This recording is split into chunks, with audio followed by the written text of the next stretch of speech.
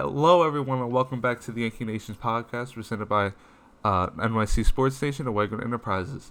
I'm Austin Verhill, and along with Tim LaDuca, today we're going to be talking about, we're going to be recapping the Rays series. We're going to be talking about the Baltimore series. We have some analysis on individual players, and we have some things from around the horn. So without further ado, how about it? You're listening to a New York Sports Nation production, enhancing your New York sports experience. Hot town, summer in the city, back of my neck getting dirt and gritty.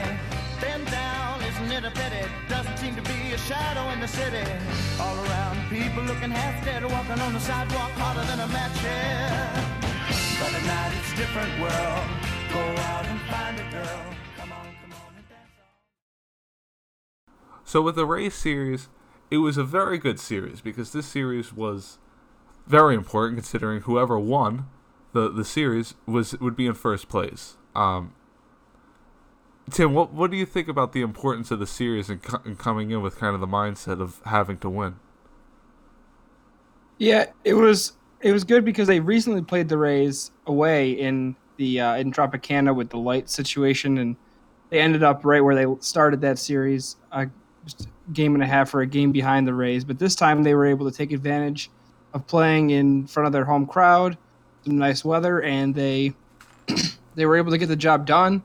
And it was good to see some different names break through, like Gardner in Game 3 had a good game for himself. Mm-hmm. Tanaka pitched well, even though that ended up in a loss. And Hicks didn't play too well, but it was good to see him back on the diamond. Yeah, and let's take it game by game. So, game 1, it was a 4-3 win. Urshela. Here's the Urshela. Every podcast we kind of talk about him, saying like, hey, he'll fall back down to earth. He's not your third baseman for the long run. But we have to take what we can get right now, and I will gladly take Urshela. I don't ever want to see it end. And he went 3 for 4. He singles in the winning run, and Urshela is playing out of his mind right now. Yeah, so I guess it's finally time to accept Urshela. It's not like we wanted him to play poorly, but we were just trying to be realistic. And now, after nearly 2 full months of the season, I think we have our starting third baseman for the rest of the season at least. When Andujar is able to come back next year and be healthy. We'll see what the situation with Urshela is if he even decides to stay with the team. But, yeah, I'm very happy with Urshela's play. He just gets hit after hit. He doesn't hit for power, so we're not expecting that. So we're not disappointed that he's not hitting home runs. He's getting the job done in different ways, and also that defense is very special as well. He's always able to make some highlight plays, but more importantly, he makes the fundamental plays.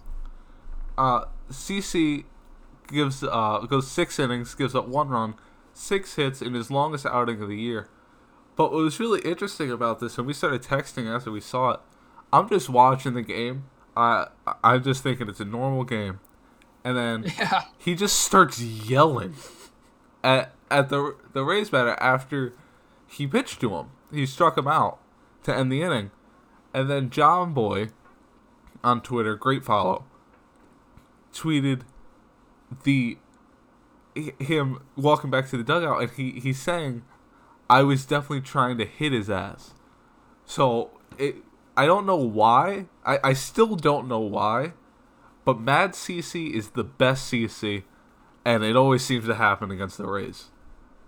Yeah, it's funny because he doesn't have as good of overpowering stuff, so he's trying to kind of overcompensate for not being able to overpower hitters physically. Now he's just trying to overpower them mentally, and he does that 2 ways. One, he's just outsmarting them at the plate. He's really good with just knowing his stuff now later in his career and pitching smartly, but also he's getting in players' heads and getting fired up after a nice strikeout at the end of the inning. It's really refreshing to see the veteran on this team having the most passion and showing other people on his team and his teammates that you're allowed to have a lot of passion and wear your heart on your sleeve. And I think it's really helpful for this team to have CC playing with that much fire. Yeah, and honestly, the CC, he's definitely the veteran of the team. He gets fired up. He backs up every teammate, no matter if they were teammates for 15 seasons or a half of a season. Like, I swear, CC will stick up for Gio Urshela just as much as Tyler Wade, just as much as Brett Gardner. Like, it doesn't matter how long you've been his teammate, he sticks up for you, and it's awesome. But moving on to Game 2, this one hurt me. Because it was a 2-1 loss in 11 innings. Tanaka pitched great. He went 6 scoreless. He got hit on the foot. Hit on the ankle, calf. It was the leg area. He got hit by a comebacker. It ricocheted right to Voit, so we got the out, which was great. But he gets out the next inning. He had somewhere in the 80s. It was his pitch count. So I don't know if they took him out because he got hit, because of his pitch count, maybe a combination of both. But it seems that he's slated to make his next start. So let's just hope it stays that way. But other than that, he had a great day. Obviously, 6 scoreless. I said 3 hits, 6 strikeouts. Sessa gets the loss. Sessa really hasn't been what he was in the beginning of the season or spring training. And the notable for the Rays, is Austin Meadows Babe Ruth? I don't know, but he's right up the top with batting average, and he's a little bigger guy. But I was watching MLB Network, and they had him in studio doing some hitting demonstrations, and the guy's got absolutely no emotion. He was really bland talking to the hosts of MLB Network. He's like, "Yeah, I just get in the cage and I hit off the tee, blah blah blah, and that's why I'm good at hitting." And I'm like, "Okay, dude, you're leading the MLB in average, and now you got a go ahead RBI, and I think he had the go ahead home run in the 11th inning. Yeah, I think you're right. So he's a big part. He came over in that Pittsburgh trade, and this is some of baseball's downfalls when their star players like this play for teams like Tampa. For one, there's not much market there for exposure, but also the guy's got no passion, so he's not really buying into how good he is this year. But Meadows he's playing well. I don't think he's Babe Ruth. We'll have to just wait and see how that one plays out. But they're lucky to have him, and I'm worried to have to face Meadows the rest of the season and the rest of his career in Tampa Bay. Here's the thing. Looking back at that trade, that's gotta be a terrible trade if you're the Pirates. He literally definitely he's had like 2 or 3 quality starts in Archer? in his career with Pittsburgh. It's been 15 starts and he has 2 quality, I believe. That's ridiculous. And I it's so strange to me because he was great with Tampa, and he gets traded, and they get back Meadows and Glasnow, 2 of the reasons that they were in first place for so long in the AL East. So the Pirates got finessed. Yeah, and the Pirates are kind of like the Reds. I don't know what they thought their timetable was for winning. They had a good staff, especially adding Archer when he was good. They have a bunch of other pitchers as well who are really good, but no one thought the Pirates were going to contend outside of Pittsburgh, I think. Yeah. And I'm surprised that they made that move because Meadows and Glasnow are 2 young players you want to build around instead of having Archer on your team who has been a disappointment so far. I think he just got back from the DL. Are the IL. The Pirates the kings of the players being good when they go somewhere else? Because think about it. They had Morton left. He's good now. They had Cole was good with them, but he's been outstanding with the Astros. Yeah. But it seems that they can't catch a break when it comes to trades. It's a real straight, and the comparison to the Reds was great because I don't know what they were thinking trying to contend this year. Yeah, there's been some questionable moves in Cincinnati and Pittsburgh, and unfortunately, some of it comes at the expense of the Yankees because Now Glass now is a great young pitcher. He got good powering fastball, and he's on the IL right now. He left with an injury against the Yankees a few series ago. And then also Meadows, who is making his presence felt not only league wide, but especially when they're playing the Yankees. So thanks, Pittsburgh. You're really putting a damper on the Yankees playoff run, but Yankees are in first place nonetheless. Cincinnati kind of helped us, though. I mean, they took Gray. They took Sonny Gray. Yeah. so we got to take the positives out of that. But as I said, Sessa got the loss. He hasn't been great since then. We had 8 hits. Urshela had 2. Hicks had 2. But that was that game. It was really heartbreaking because Urshela came maybe 12 feet, if that, of hitting a home run. And I believe it was either tying or giving us the lead. And it just didn't happen. And Kevin Kiermaier had this dick move where he went like he was gonna go jump and then just didn't jump. So it wasn't as close as he made it seem, and it gave me a mini heart attack. Yeah, that would have been very dramatic if Urshela went deep again. I remember listening to when he went deep a few games ago against Seattle. I was listening on the radio, and it sounded like he was gonna walk it off with a home run, but wasn't able to. So it's fun when Urshela is about to go deep, but again, I mentioned that a little bit earlier. He's not a power guy, so it's something we shouldn't expect. We have all of our expectations just front loaded on him being a guy for hitting for average, and we'll take that, especially when our power hitters are coming back, hopefully soon. Yeah, I just thought it was a dick move by Kiermaier. I really didn't like that.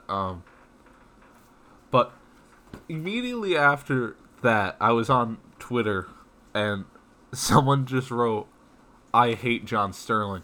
So the only thing I could think of is that he did the thing that he does kind of often, where he straight up makes it sound like it's gone, like it was hit into orbit, like there was no chance of it staying in the field, and then it was caught in the outfield.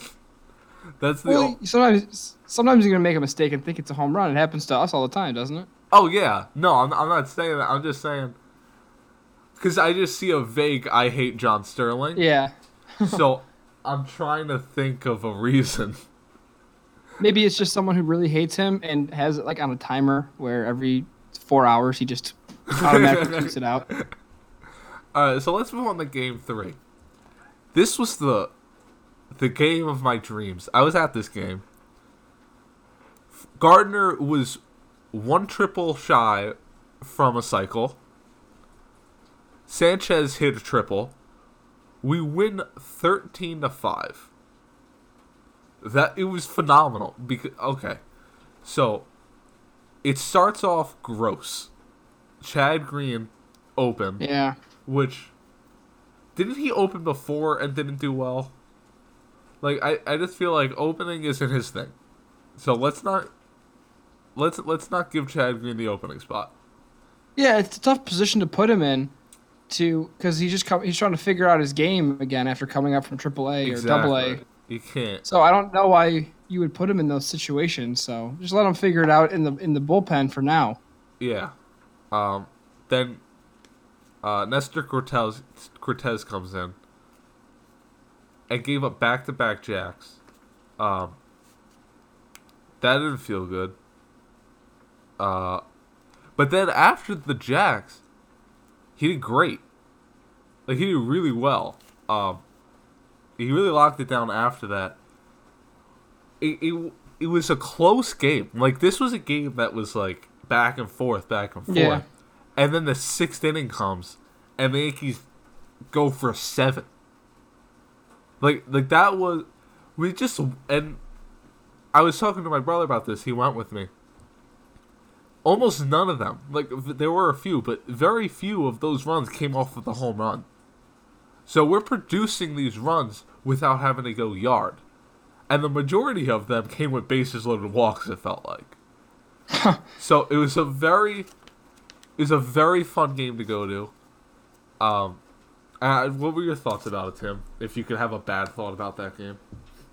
Okay, if I could have a negative thought, it would be what I mentioned with Chad Green, and maybe the Yankees were trying to force the opener on their staff with the opener inventor in town, the Rays. So maybe they were trying to impress the Rays and say, "Hey, look, we can do this too." We beat them with it But last year. yeah, but Gardner had multiple hits in one inning. I think he's done that now 3 times in his career, which is pretty impressive. And my favorite stat of the day is Gary Sanchez hits the 3rd triple for the Yankees. He's the first Yankee this season to hit a triple other than Brett Gardner, which is disappointing because that means Gardner is the most prominent one to hit a triple, so he was a triple away from the cycle. Yeah, I was really rooting for it, especially since like people are like really going after Brett. Like I really wanted to see that. That would have been great. Okay, I wanted to bring this up. I sent you a video of it when I was at the game. There was this girl sitting near me who had.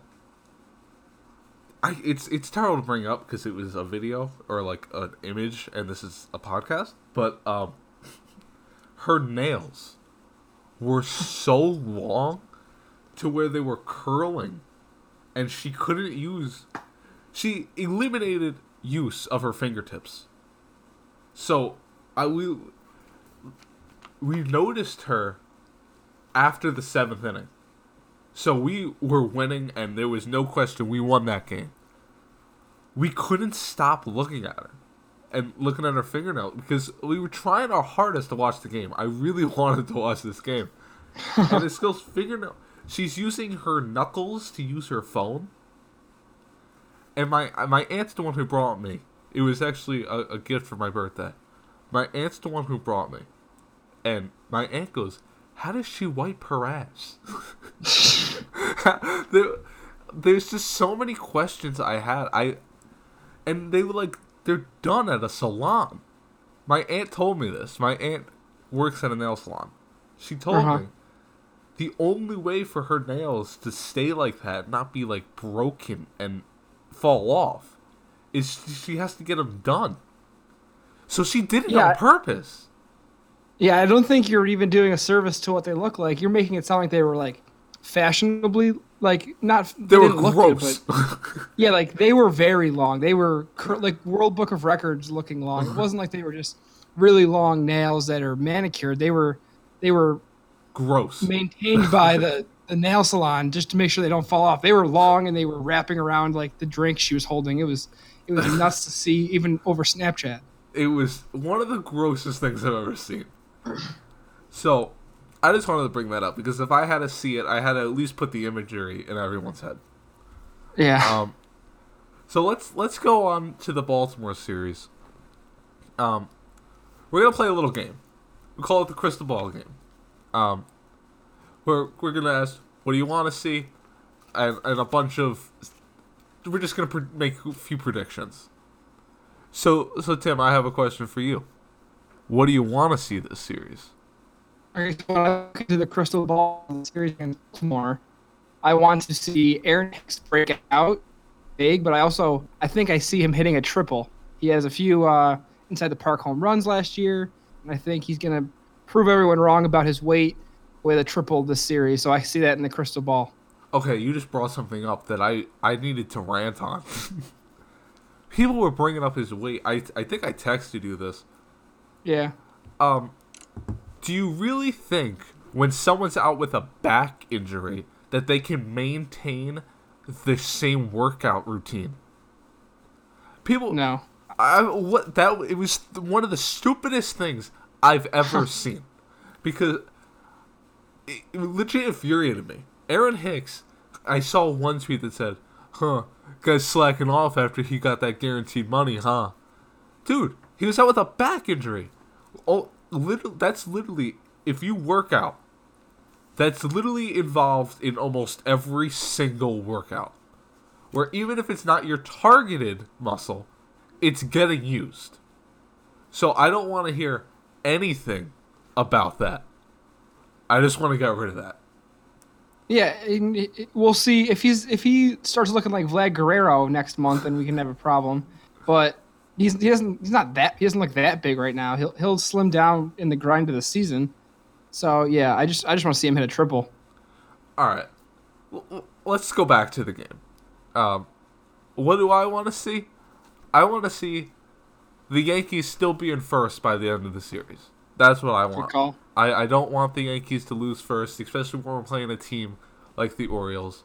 I just want to stay in first place. What do you not want to see? All right, when I look in the crystal ball and I see something that makes me wince, it's going to be Chad Green struggling again. It seems he's showing glimpses of figuring it out in his return. He had 3 strikeouts in a scoreless 9th inning against Seattle a while back, but he struggled in his next outing, gave up 1 or 2 runs, and then obviously gave up a run in the Sunday game against the Rays. So here's a good opportunity for him to come in, maybe get a couple saves if the Yankees keep the games close. Maybe get like 1 save if they're just giving someone rest. But I would see a good situation late in the game, not an opening situation, not an extended innings eating situation. I want to see him really put to the test, and I want to see him do well. So I do not want to see him struggle again, because I think he's the real dark horse, and he's a real important part of the bullpen, especially with Dellin Betances injured still. Yeah, and I agree with that. There's nothing else that I could really think of that's more important to me than that. So who do you have for your top performer? I'm going to ride the hot hand. I think Urshela is going to play stellar defense, no errors. I think he's going to have at least 2 multi-hit games, which I think he's been the best hitter for the Yankees right now, and he's going to keep doing that against Baltimore. Oh, and one thing we failed to bring up in the Sunday game, he got hit in the gonads. Me and my brother were watching the game. We had this angle where we didn't see what happened. We were to his back, so we just saw him go down. My hand goes immediately to my face, and I think I thought he got an oblique. I thought he hurt his oblique. I thought he swung and hurt himself. That's not what happened. He fouled the ball, and it went right to where you don't want it to go. Just something to bring up, just to let you know. It seems like he's fine. He got taken out of the game later, but we were up by how many? So it was more of a cautionary thing. Back to the game. My top performer of this series will be Domingo Germán. I like that one. He's been great. Like, honest to God, he's been like, he's got to be an all-star. The way he's playing, it's nuts. My prediction is he goes scoreless through at least 6, and then I'm gonna say he's gonna hit double-digit strikeouts. He's been really, really good. He's so much fun to watch because last year he wasn't nearly as fun to watch, and I actually brought it up in spring training. If he could just get command of his stuff, he would be great. His problem was always either getting to the strike zone. He would always put people on base, and then that would end up in a run. And it almost always happened in the first inning. He worked through that, and really, he looks like he could be a starter that we don't have to worry about CC leaving next year because we'll have a starter to put in that situation. Yeah, he's 8th in earned run average in the majors with 2.5 ERA, and his WHIP is 7th in the majors. It's sub-1 WHIP, .954. So the stats are there to prove it, and he's pitching well, and it's good because he had some question marks coming into the year as well, and he's able to handle the pressure of honestly being the ace of the staff, even with Tanaka having a good outing.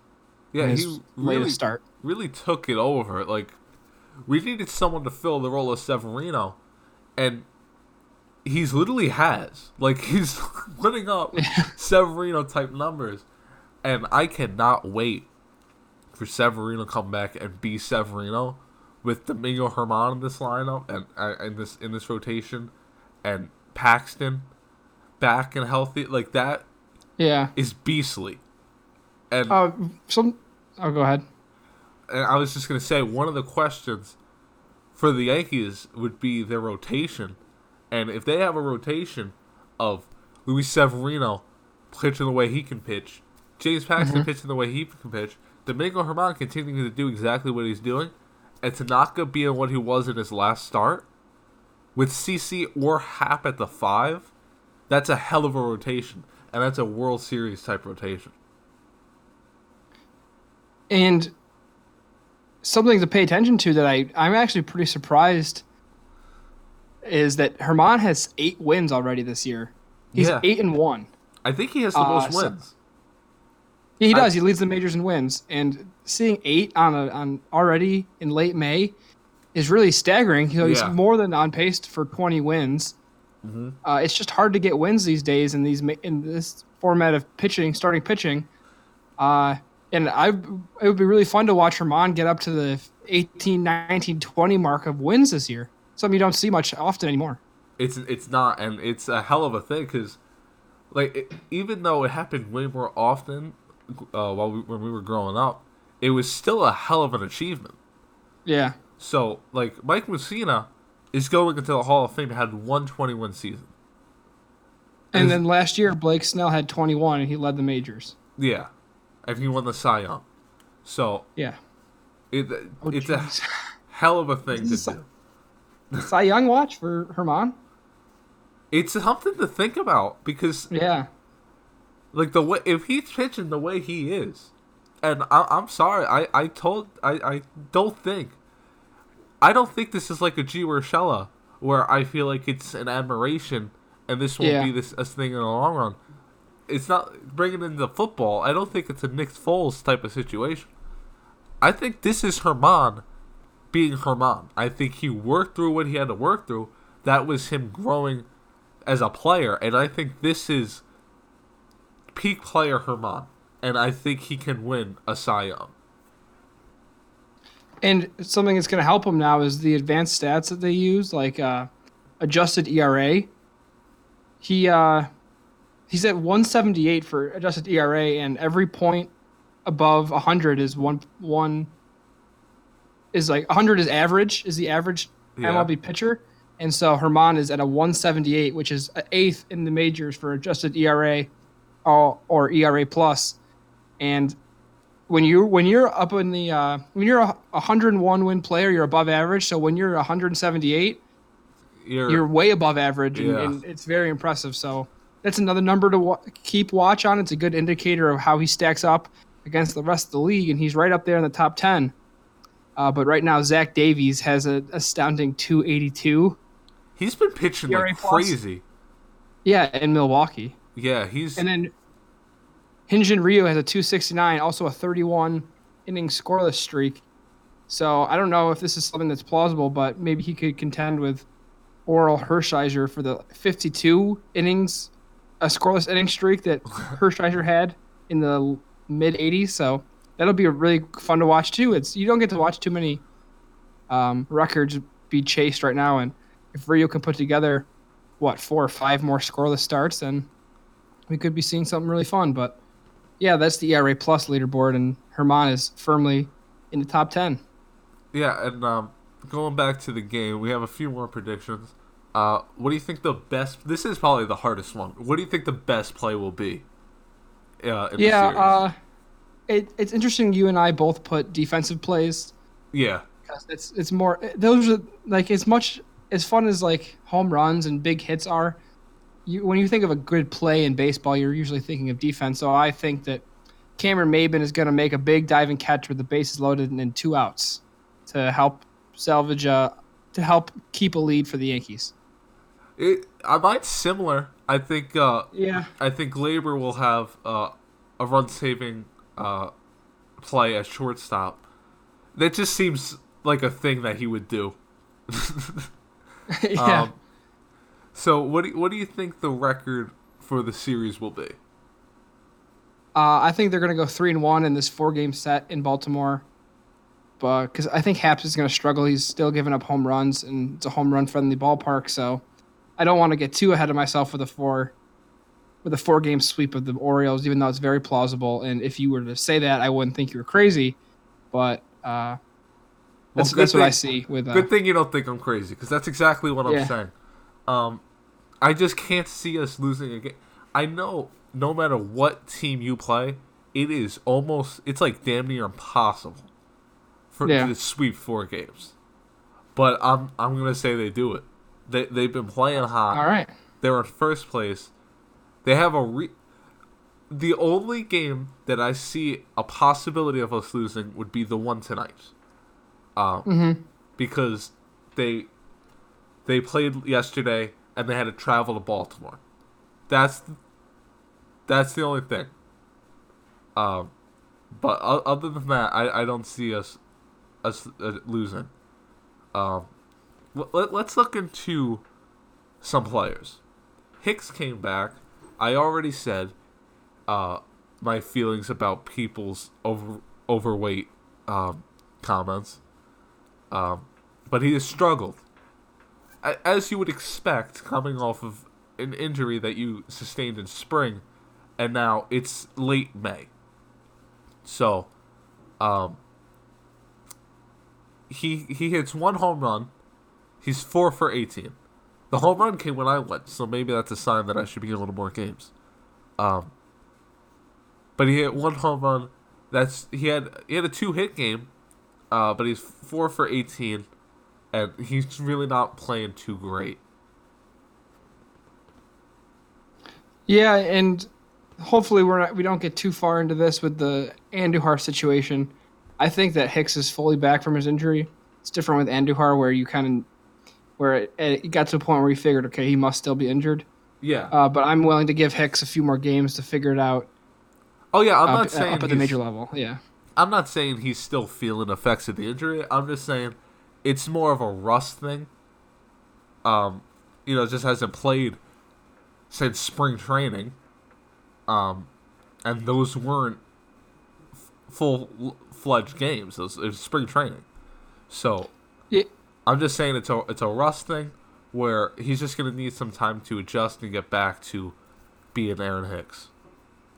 Yeah, and also what will help Hicks is he doesn't have a player comparable to Urshela knocking at his door behind him and outplaying him. It must have been really difficult for Andujar to come back into the lineup and immediately have to outperform a teammate, and so Hicks doesn't necessarily have that pressure, so he's going to be able to really ease himself back into the center field job. Yeah, no one's really clamoring for Mike Tauchman right now. No. But what was I gonna say?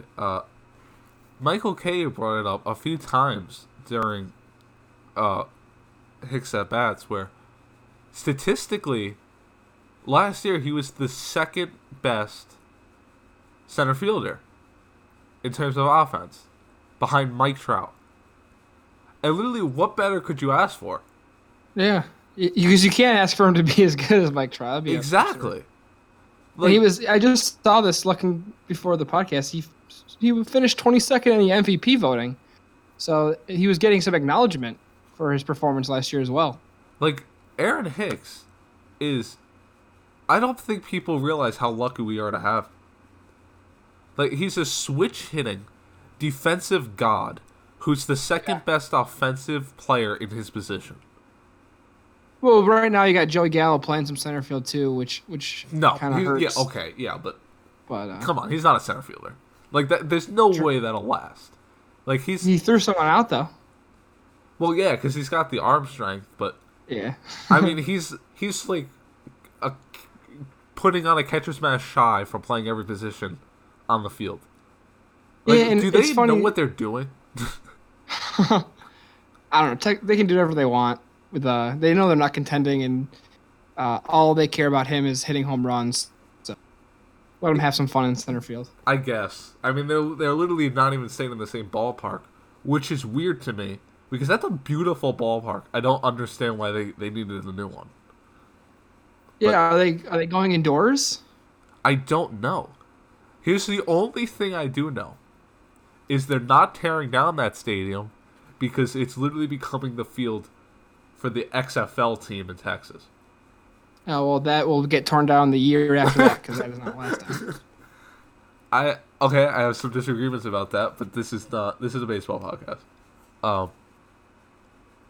So moving on to Frazier. Frazier has not been playing too hot. Since his return on May 6th, his batting average has dropped from a 324 to a 259. 15 strikeouts, 1 RBI, 0 home runs. It brought up a question of should they send him down. My answer is simply no. I'm not saying you have to start him every game. Yeah. But let him try to work it out. I really, it's either you could put Nabin in for games, and for some games put Frazier for some games. Let him work it out. Don't drop him out of the line. The worst thing they could possibly do would be to not send him down, but to not play him. That would be the worst thing they could possibly do. So, basically, I don't want them to send him down, but I wouldn't be pissed if they just didn't play him in the MLB or the AAA. That would make me pissed. Yeah, his home run call is downtown goes Frazier, but soon John Sterling's going to have to say down goes Frazier to AAA, because you can let him tread water or struggle to stay above water and not drown up here at the majors. He's really struggling. He looks lost in his at bats. He's expanding the strike zone, looking to swing at everything to be a hero. So he can try to figure it out, but when Stanton and Judge start coming back, I don't really see room for him if he's going to play so poorly. And with even with a low batting average for Gardner, he still shows glimpses of value. It might be back to the drawing board for Frazier, try to figure it out again, which is really depressing because he showed how he was one of the Yankees' best hitters when he was playing well. 6 home runs, but after that ankle injury, he's really struggled in his return. So it's another case of the injuries really attacking Frazier's career, and it's something that I'm worried about because he may be one of those players we'd look back on and say, what if Frazier never got hurt? I hope not, because he was hitting 324. So we know he can hit. We just need him to, I honestly, I'm actually convincing myself to send him down. Let him figure, because we did that earlier this year where they sent him down.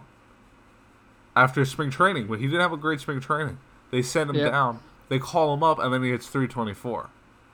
Exactly. So, hopefully, he'll be back to that, and I think he will be back to that. But talking about it, we got hopefully some returns pretty soon. Stanton is in a major league rehab assignment down in Tampa. For the Tampa Tarpoons. By the way, they have a phenomenal hat, and their uniforms are gorgeous. I love it. I agree. But he is going to Tampa to rehab. Hopefully, he'll be back sooner rather than later, because I just want him back. I love him so much. Like he has this whenever I see him in that stance, that nice close stance, I feel like he's gonna go yard every time. Mm-hmm. So I just even if he doesn't play great to begin with, just the threat of Stanton, like they're gonna have to pitch around that. So hopefully we get him back sooner rather than later. Everything looks like it's going great as long as we don't have some setback. Didi played in an extended spring training game. I've heard of extended spring training. I really have no idea what it means.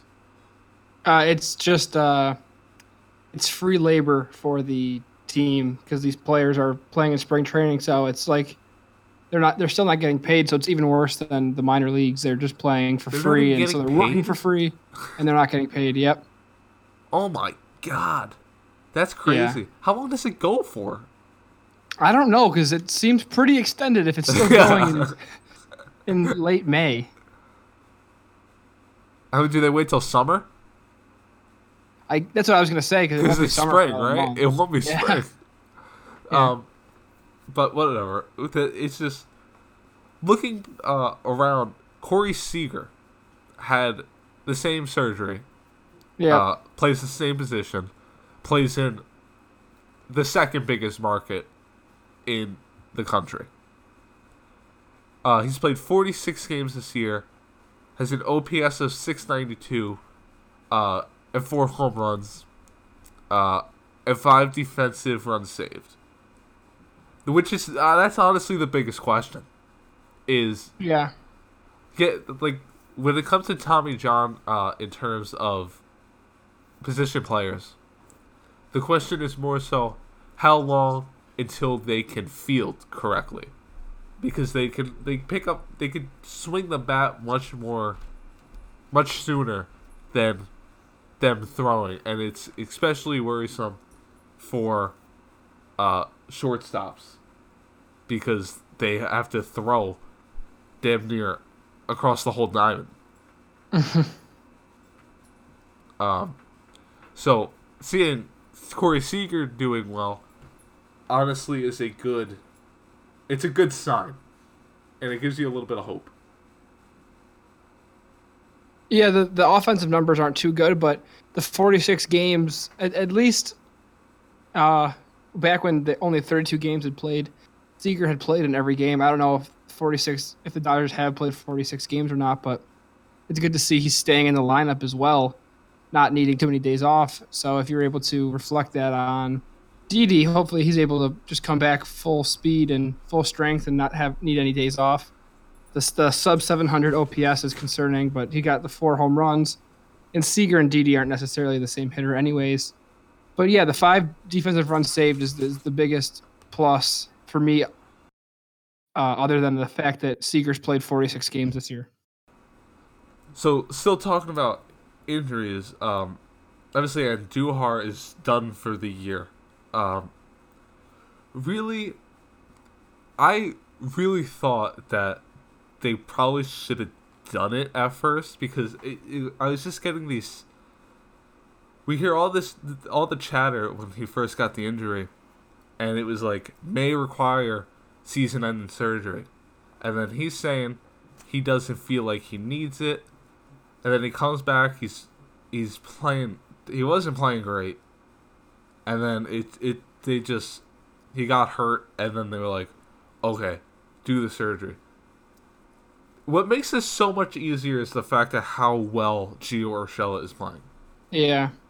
Because Gio Urshela is putting up numbers that are... Obviously, I hope he plays well for the whole year. I still doubt he hits 350 for the year. So, but right now he's putting up better offensive numbers than Andujar did last year. And he plays a much better third base. So, hopefully he continues to do that, because if he does, it makes it so much easier to see Andujar out for the year. Yeah, I really have nothing to add to that. You're right. It's unfortunate he needs the surgery, but that's the best thing for him, I guess. He wasn't going to produce at the major league level, as we saw in the couple games he played and struggled in. And he can get right for next year and hopefully be back and be the Andujar of old, and maybe have some time to figure out some more defense. Moving on to Paxton, it seems he'll be eligible to return Friday, but it's unclear if he will. So that's dumb vague. Yeah. Literally what I'll take out of that is hopefully returns Friday. If not, it won't be long after that. That's how I'm going to take that. And maybe they'll take him off the 10-day DL, just have him skip a start, so give him 5 extra days instead of a full 10 more on the IL. And hopefully he's ready to go. But if he does come back Friday, he'll be pitching against the Royals. Yeah. Who aren't great. They're actually the worst team in the American League, I believe, at the moment. So hopefully he'll have an easier test. But here's the thing. The Royals still kind of scare me in a weird way because we seem to give up a lot of stolen bases with the way our pitchers pitch. So that's actually what bit us last series against them. Is the amount of stolen bases we gave up. But hopefully Paxton comes back and just dominates like he can. Right now, let's do what we like to call going around the horn, where we take a look at around the league and focus on stories that aren't necessarily primarily Yankees. The big one that happened today was Yoenis Cespedes was in his ranch in Florida. Obviously, he's recovering from an injury, and he had a violent fall. Here's this is so strange to me, because like if you're on the injured list, and you always seem to be on the injured list, why? Okay, sometimes freak injuries can happen. We hurt ourselves and we don't play baseball. So, sometimes you can just get hurt. It can happen. But if they're saying a violent fall, that's what scares me. If I fell were off his horse. That's like a question I'm having. Did he fall off of his horse? Like, is he doing something that he shouldn't have been doing since he's rehabbing from an injury? Not even rehabbing. He's trying to recover. So yeah, and the thing is, like, sometimes I feel guilty about looking at players outside of the baseball field and saying, "Oh, you shouldn't be doing anything but playing baseball." Like, that's unrealistic. Yeah, obviously. But in the players' contracts, there are certain things written in, like if you injure yourself playing basketball, you can't go skydiving. Madison Bumgarner hurt himself on a dirt bike. So there's a difference between living in bubble wrap and just kind of being a little smarter. And you bring up the point about him being injured. So why would he be putting himself in any situation to get hurt? He probably has ridden his horse 1,000 times, 100,000 times, and nothing bad happened. But it's an animal. Yeah. But this isn't me being a bad baseball fan. This is just the irrelevance of Cespedes. Kind of forgot that Cespedes played for the Mets. Well, here's the thing. Cespedes is one of the most interesting cases in baseball because he was great. He went back-to-back home run derbies. He raked. But it was always strange because he could never seem to stay on a team. He went from the A's, where, if I'm not wrong, did he win Rookie of the Year? I'm not sure. If he did, he was up there. He was phenomenal as a rookie and a young player with the A's. Then he went to Detroit? No, then he went to the Red Sox. The Red Sox. Then he goes to Detroit. So he's with the Red Sox for a year, goes to Detroit, is there for a year. Gets traded to the Mets. He wasn't even the Mets' first choice. If you remember, they tried to trade for Carlos Gomez. And that trade fell through because I think Gomez failed a physical. That was when Wilmer Flores was crying. And then that trade never happened because Carlos Gomez failed his physical. Then after that, they go for Cespedes. It's his third team in as many years. But he helps lead them to the World Series. Like, he damn near carried them throughout that regular season. Dave DeMurphy carried them throughout the postseason. And then the Mets fans are clamoring to re-sign the guy because he was a free agent. I mean, they gave up Michael Fulmer, who won Rookie of the Year. So they gave up a lot. Yeah. They re-signed him to a ridiculous contract. He plays, has an opt-out, opts out, and then they signed him to an even more ridiculous contract. The second one was the dumb one. Like, the second one, no one else anywhere near the league would give him that much money. And then he gets hurt. He doesn't play great. He gets hurt again. And now here we are. So it's a real interesting case because he was great and couldn't stay on a team. And then he finds a team and gets hurt. So it's really strange to think about Cespedes' career. Yeah, if you were to give me his blank baseball reference page and just showed me his stats and the teams, I would think that he was a good player who just kind of maybe got suspended for steroids and just left the league because he bounces from Oakland to Boston for less than a year, Detroit for less than a season, and now he's in New York, but he hasn't played since 2018. He's got good power numbers here and there, but sometimes it just falls right off the table. So he's got a really perplexing career so far.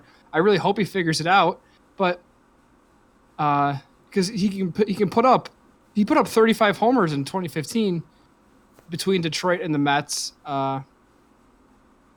And he's an all-star. He finished second in the Rookie of the Year in 2012 with Oakland. He's got a good arm in the outfield too.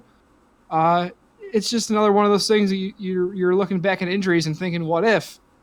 But going back to the horse thing, if he did fall off his horse, which we have no idea. Like, that's just full speculation. I hope not, because he had surgery on both of his heels. So, yeah, both of his heels. The same thing Tulowitzki had. Yeah, so that doesn't seem like something you can power through and ride a horse with, because getting off the horse probably is pretty tough. Getting on the horse too with surgery on your heels, so I guess that kind of takes away the horse theory, but if it is, that makes it all the more crazy. Because you hear violent fall, and that's when I hear violent fall, I don't think of someone standing on the floor and falling. Like, that sounds like you fell off of something.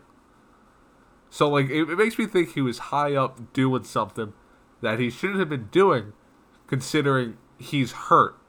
So, I just... It doesn't make any sense to me. What else doesn't make sense to me is the entire Mets organization right now. They are not playing well. They just got swept by the Marlins. But here's the strange thing, and the thing that confused me the entire year.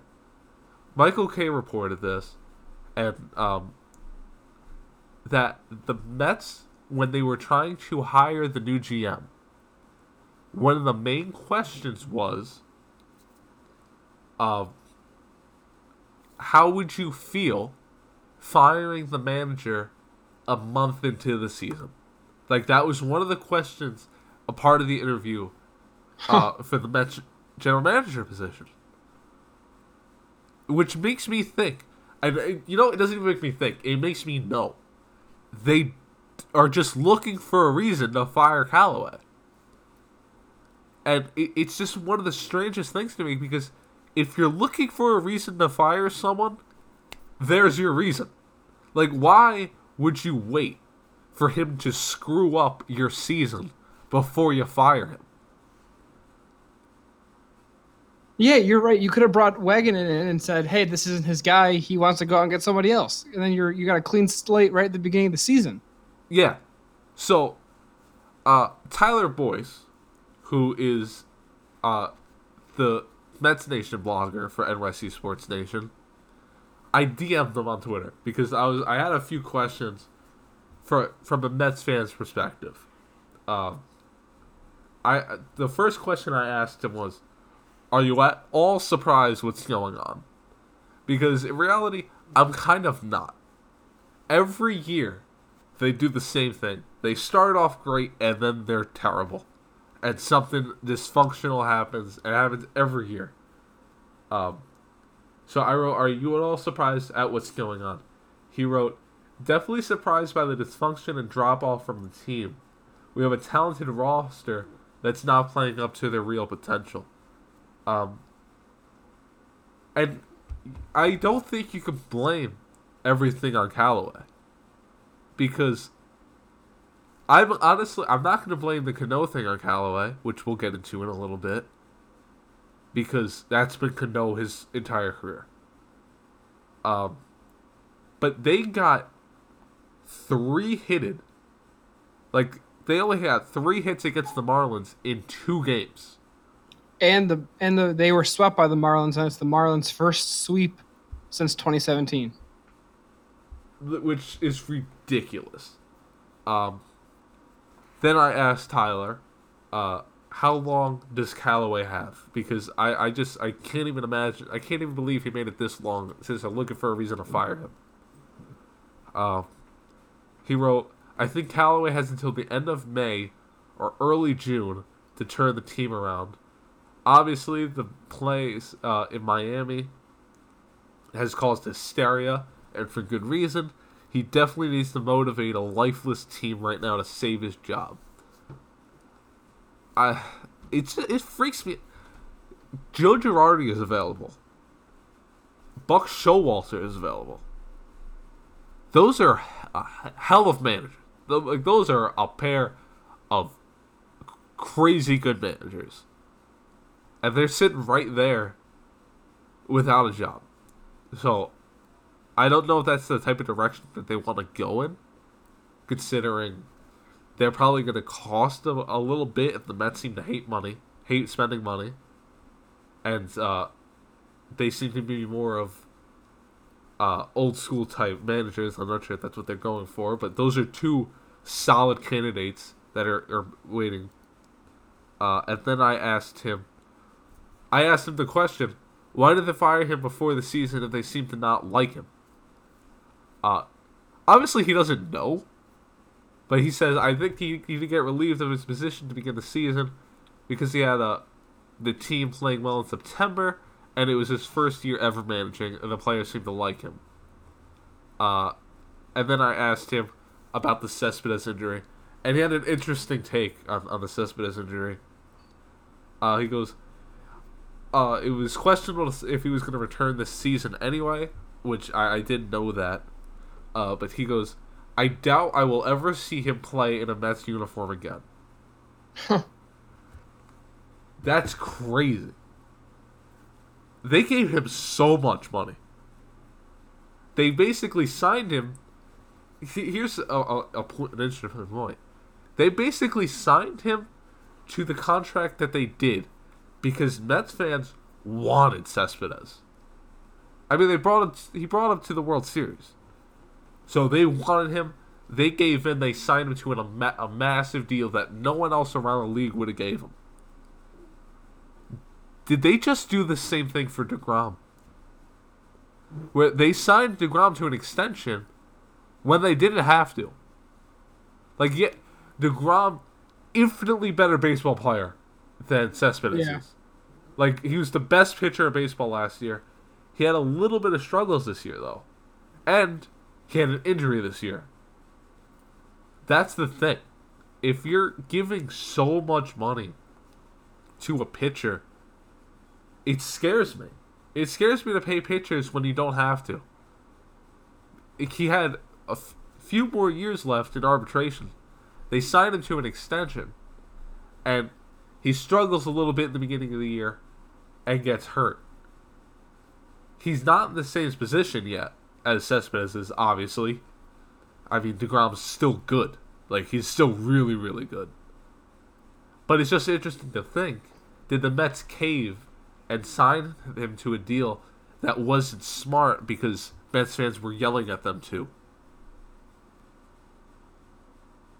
Well, I guess it's, if the Mets are going to be dysfunctional, at least let it be the fans' fault instead of having the fans be able to say, why did you make this decision? Because I guess it was their choice. Yeah, I guess. I want to thank Tyler, boys, for answering those questions. Hopefully we'll have him on when we play the Mets. I don't want to stay on the Mets long, but they've just been the biggest story with how dysfunctional they've been. Cano had this play. We've seen Cano in his earlier career when he was with the Yankees, where he was a little lackadaisical running to first. There was this one where he just didn't. Like, it wasn't like he was going slow and not running his hardest. He just didn't run at all. Huh. There's been a few this past week. The one I'm talking about, he hit like a chopper, and it was like close to being foul, but it wasn't foul. I guess he thought it was going to be foul, so he didn't run. It ended up being fair. They doubled him up in like the dumbest double up I've ever seen. Like, they still might have doubled them up, but like run. Like he didn't even jog. He didn't walk. He just stood in the box. It was weird. There was another one where this one was crazy. His explanation. He wasn't running his heart out. Wasn't running his hardest to first. And he said the reason he wasn't running his hardest was because the scoreboard said there was 2 outs. So he said the reason he didn't run his hardest was because it would be impossible to get doubled up because there was 2 outs. I guess he forgot cameras were invented because it's obvious there's video evidence that the scoreboard said there were 1 out. So he just didn't run. He gets doubled up, ends the inning. I'm not shocked by this. I mean, Cano always has seemed to be pretty lazy. So it's just when your team is struggling the way it is, and your manager is getting questioned, and you don't run, you're creating unnecessary negative attention. So, moving on from that, the relief pitcher Koji Uehara retired from baseball. He wasn't in the MLB. He was playing in Japan with the Giants. Literally the only Japan team I know, because it seems like everyone who ever goes to Japan plays for the Giants. But he was playing there. He wasn't on the first team for the Giants. He said that he determined last year that this year would be his final year, but he didn't finish off the year. He ended his career.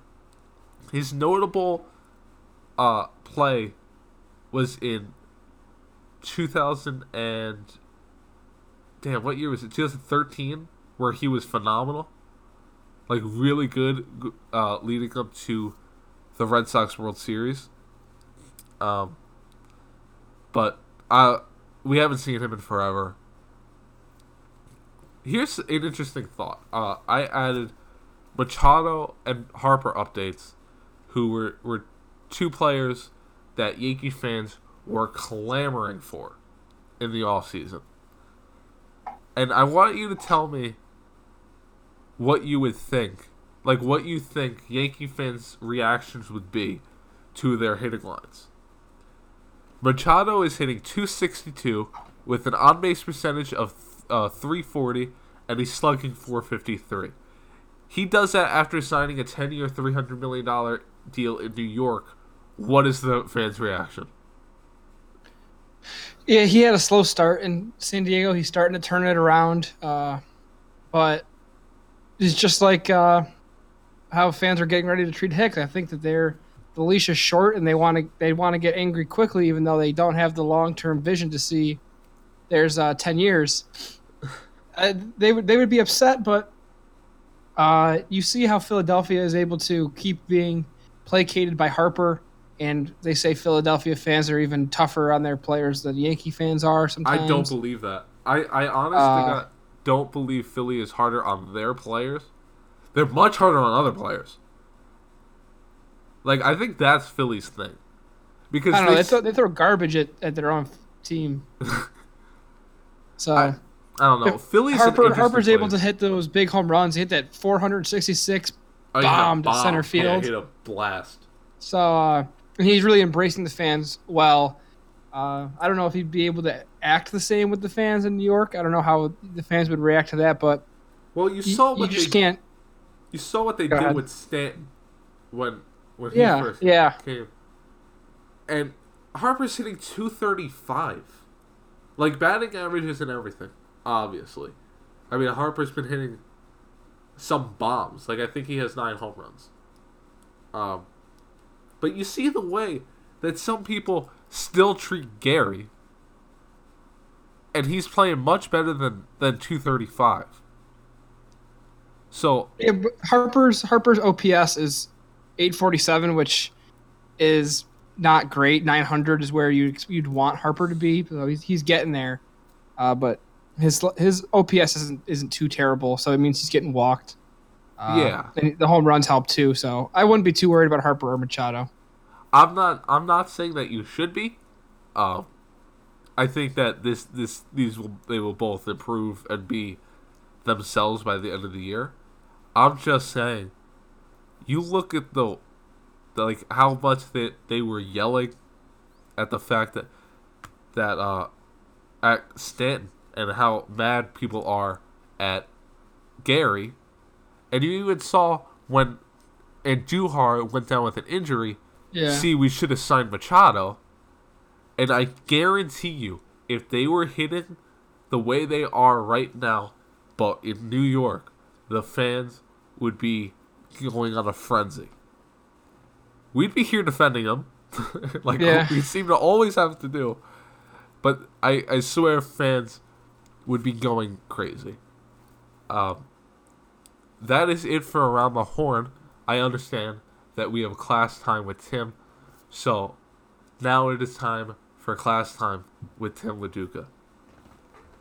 Yeah, so sometimes it's good to do some reading in class, to have some time to just read a book. And we were looking through some old family documents, and back in the 1900s, the newspaper, at least the early 1900s and prior to that, newspapers were very descriptive, and they wouldn't just tell important stories from the town or the city you lived in. They would tell literally everything that happened. Like if someone bought a new car or if someone bought a refrigerator or different technology, they would cover that family's story in the newspaper. Huh. So on August 21st in 1913, my family had a party at a picnic grove, so like a park, and the baseball game was covered as such. This is what the newspaper wrote in 1913. The time between the two feasts was spent at various amusements and games. The greatest attraction during the afternoon was the ball game played between the married and single men of the party. After some search for a diamond was found at the heart of Chestnut Street, a fierce contest was waged. The umpiring caused several riots. 3 people arbitrated at the set of the fray, but their decisions were so outrageous they had to retire to escape personal injury. 3 different people then took up the duty and burden of umpiring and immediately proved they knew less about umpiring than they do about flying an airship.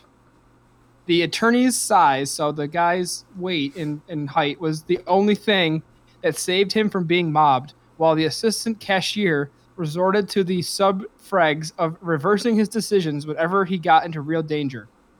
So my family members had a picnic and a party in 1913, and they were so competitive, and the team split up between the married and single men that the umpires had to leave, and then the new umpires were so terrible that they were being attacked as well.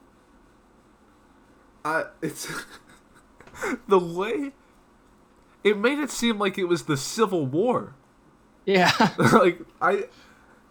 Part of me, not all of me, obviously not all of me, wishes I lived in that time. Because me too. That's, first of all, the diseases were popping. They were crazy. So that's a reason I wouldn't want to live back then. But, the way, those were words that were written. That's crazy. Yeah, I know. That is so nuts. And, the newspaper just covered stories like that back then, so. I love every second of that. And unfortunately, my family hasn't been here nearly that long. My grandpa is the one who, my grandpa is the one who immigrated here from Italy. So, we're not talking way back then. So, I don't have any interesting stories from back then. Maybe my grandpa's name is in Ellis Island. Maybe. Yeah. I don't know. I've never been there. I don't really have any plans to ever go there. But maybe that's the most interesting thing about that. That was sick. That was great. There's really no better way to end it, so let's just end it on that. Yeah. we have a series against Baltimore. Let's sweep them and go Yankees. Go Yankees. Elevator going up in the gleaming corridor of the 51st floor. The money can be made if you really want some more. Executive decision, a clinical precision. Jumping from the windows filled with indecision. I get good advice from